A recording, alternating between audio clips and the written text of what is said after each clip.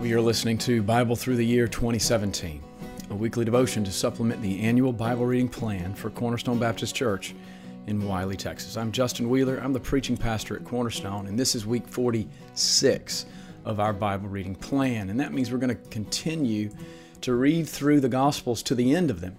And then we're actually going to begin the book of Acts. We're going to be reading Matthew 27 and 28, Mark 15 and 16, Luke 23 and 24, John 18 through 21, and then by the end of the week, we're going to be reading through the early portion of the book of Acts, chapters 1 through 8. So let's introduce the week. This week, we're going to be reading the climax of all of the Gospels, which happens to also be the climax of the entire Bible. This week, we're going to be looking on as Jesus is betrayed, as he stands trial, as he receives the sentence of death, and then suffers that sentence to its finality. But we've come to know as we've been reading that the story of Jesus didn't begin with his birth in Bethlehem, and his story doesn't end with his burial in Jerusalem. 3 days after dying and being placed in a borrowed tomb, Jesus rose from the dead. So this week we're going to be reading about Jesus' crucifixion, his death and burial, his triumphant resurrection, and then the mission that he has given to his disciples. Now let's turn our attention to something we can meditate on from Luke chapter 23, verses 26 through 43. Now at this point, the trial is over, and the only thing that's left to do is to carry out Jesus' punishment. And Luke chooses to leave out some of the details in how that took place. For instance, we see nothing in Luke about Jesus being scourged, but there's no doubt that it did happen. Mark, Matthew, John, they all tell us about Pilate's orders for Jesus to be scourged before being crucified. And the scourge was a particularly brutal form of flogging that consisted of a short wooden-handled whip, which contained several leather straps attached, and at the end of those straps were embedded certain pieces of material, hard material, sharp material, that were intended to pierce and grab the flesh and then cause terrible lacerations when pulled away. Scourging was often administered by two soldiers who would stand on either side of a criminal, and that criminal's hands were tied together and stretched over his head so that his entire midsection would be exposed to the abuse of the whip, and the effect on the body was horrific. And it was not uncommon for people to actually die from scourging itself. And then we read about in Luke when Pilate's soldiers are finished scourging Jesus, that they took him into the Roman military barracks. They took him into the praetorium, where they proceeded to mock him in front of an entire battalion of soldiers. It would have been like 600 soldiers that Jesus has been thrown into. And what they did to him was they put a scarlet robe on his back. They placed a crown of thorns on his head, and they placed a wooden scepter in his hands, and then they knelt in front of him and they mocked him, and they beat him for claiming to be the king of the Jews. And then when the soldiers had had their fun, they led Jesus away to Calvary's Hill, just outside the city gates. But Jesus is so weakened by the scourge at this point that he's unable to carry his crossbeam. Now, the Roman practice was to place the crossbeam on the back of condemned criminals, and they would place also a sign bearing their name and the crime that they had committed, and that was hung around their neck as they paraded through the city to the place of their crucifixion. And this was done to increase the criminals' humiliation. But Jesus is really too weak to finish this journey, and so the Roman soldiers seize Simon and they place the cross on him. And the fact that the soldiers make Simon finish the task is not a sign of mercy. It's not a sign of pity for Jesus.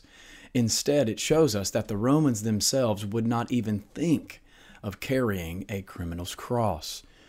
Crucifixion was a means of harsh capital punishment used by the Romans, but they really saw it as despicable.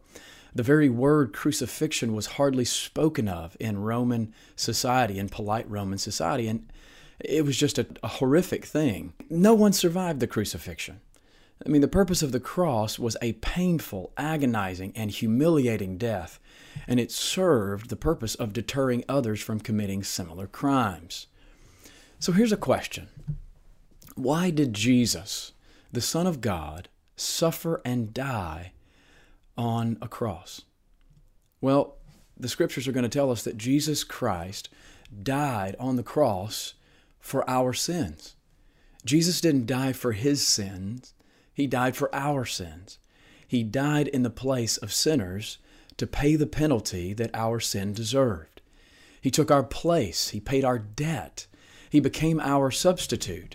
And according to Isaiah 53, the Lord laid on him the sin of us all.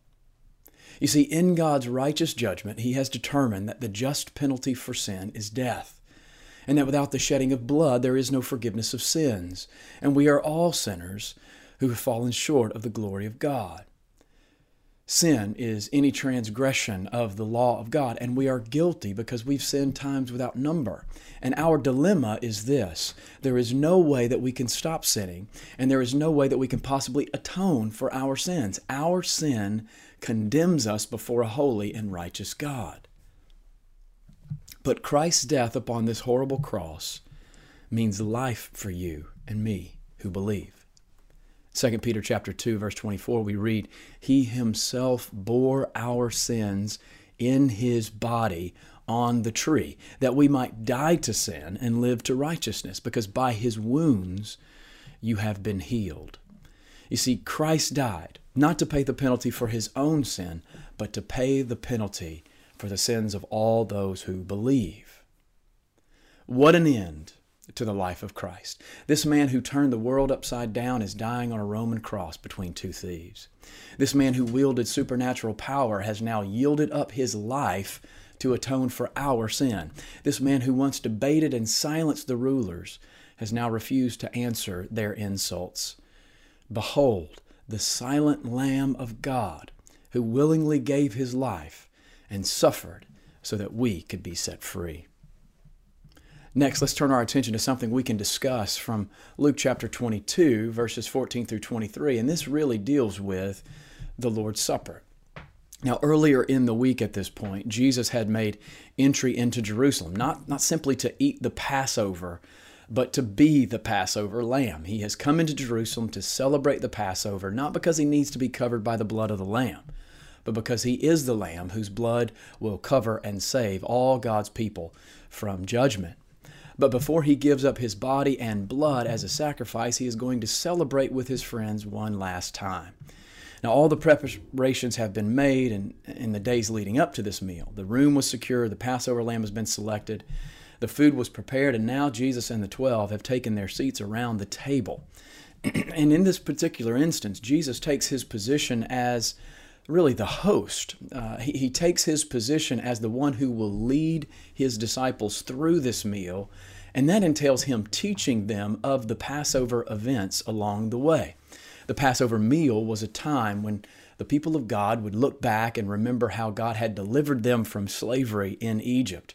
It was a memorial meal. It was designed to remind Israel of God's mercy, of God's justice, and of God's power. And traditionally, this meal would have been broken up into 7 different parts.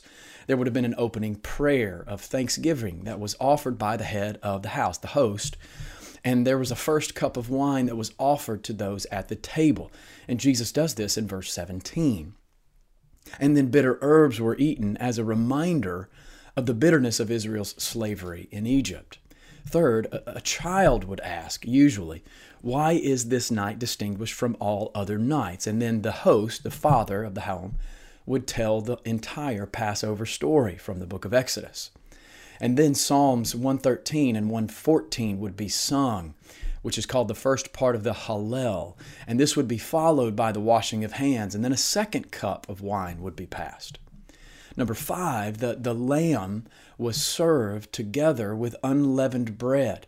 And the backdrop of this meal was explained through Exodus chapters 12 and 13, which described the night of the Passover, the night when God sent the destroyer, and the Jews were set apart because their homes were covered by the blood of the Lamb. The unleavened bread was a reminder that they had to be ready to leave quickly, in haste, the next morning. Now, the last thing to be eaten was the lamb itself. And then there would be a third cup passed. And then finally, number 7, they would sing again the last part of the Hallel, Psalm 115 through 118, and then the fourth cup would be served. Now, this is what Jesus and his disciples were doing on that night. They reclined at the table, and they had done this before. They had done this a different way, or at least they had followed this script. But tonight, something changes. They had done this many times following the traditions, but at certain points on this night, Jesus changed the script. In verse 19, we read that when he took the bread, he gave thanks, he broke it, and then he gave it to them, and he said something different. He said, "This is my body, which is given for you. Do this and remember me." And likewise, the cup after they had eaten, saying, "This cup that is poured out for you is the new covenant in my blood." Now, Jesus broke script here. He picked up a thin slice of unleavened bread and he broke it and he related it to his body. He told them that it was his body. It was a symbol of his body to remind them of his sacrifice. And he told them that when they did this in the future, they were to remember him. He picked up the cup. It was probably the third cup. And he passed it to them and he told them that this cup marked a new covenant sealed by his blood. In Matthew's account of this, Matthew 26, we read that he took the cup and when he had given thanks, he gave it to them and he said, "Drink of it, all of you, for this is my blood of the covenant, which is poured out for many for the forgiveness of sins." Okay, so what does this mean? Well, Jesus changed everything. Not only has he changed the Passover script, but he has forever changed the way we understand the Passover. The lambs used in Egypt and for thousands of years after the Exodus were all pointing to one final lamb, whose sacrifice would put an end to all sacrifices. In Hebrews chapter 10, verse 11, we read this: "Every year the priest would stand daily at his service, offering repeatedly the same sacrifices, which can never take away sins. But when Christ had offered for all time a single sacrifice for sins, he sat down at the right hand of God, waiting for that time until his enemies should be made a footstool for his feet. For by a single offering he has perfected for all time those who are being sanctified." The Lord's Supper is for us a celebration of the completed work of Christ. The supper is a reminder that a new covenant has been struck between God and his people, and it is secured by blood that cannot fail. The supper is a memorial of the broken body and shed blood of Jesus that purchased forgiveness and eternal life for all those who believe. And each time we eat the bread and each time we drink the cup, we remember the Lord Jesus Christ, and we are reminded again of his saving and his sustaining grace. Finally, something to pray about from Matthew 26, verses 36 through 46. Even at the last hour, Jesus is still teaching his disciples, and this time he is teaching how to pray in times of trouble.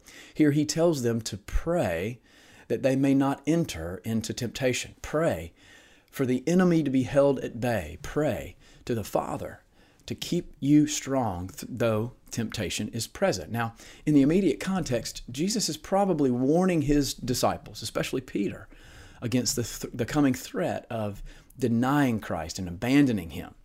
And if Peter was ever going to be serious about prayer, you might expect him to be serious about it on this night, because Jesus told him that on this night, before the night was over, that he was going to deny the Lord 3 times. But this warning had very little impact on the disciples, and before long, they all fall asleep. But in the context, here's what we see about this as it relates to the Christian life. There's a need for us to pray to the Father to keep us from temptation. We need help to live by faith, and our help comes from the Lord. Yes, there's need for us to be wise when we face various trials, and there is a need for us to have counselors and accountability as we face temptations, but there is an even greater need for us to pray, for God to protect us, to help us, and to keep us from those temptations. And we see an example of this in Jesus' own prayer. He says, "Father, if you are willing, remove this cup from me. Nevertheless, not my will, but yours be done." You see, the temptation for Jesus on this night is to find an easier route. The temptation is to give in to fear and to abandon the cross. But at the same time, Jesus asks for the strength to submit himself to the Father's will. In this prayer, Jesus asks for 2 things. He asks, number 1, remove this cup from me. But number 2, let your will be done. You see, Jesus is open. He's completely honest with God. He made his desires known, but in the end, he is absolutely committed to the Father's will. See, that's where we need to get to as a people. We need to get to the point that we can grow to such godly confidence and selfless love that we will abandon our own comfort for the sake of God's will and the good of others. So, dear Christian, don't fall asleep when temptation is crouching at the door, but stay awake and pray. Cry out for God's protection. Now, if you want to learn more about Cornerstone Baptist Church, you can find us online at cornerstonewiley.org. You can follow us on Twitter or Instagram at CBCWiley. You can find us on Facebook at facebook.com/cornerstonewiley. And you can also subscribe to this podcast on iTunes or Google Play to stay up to date on all the new content. Thanks for listening.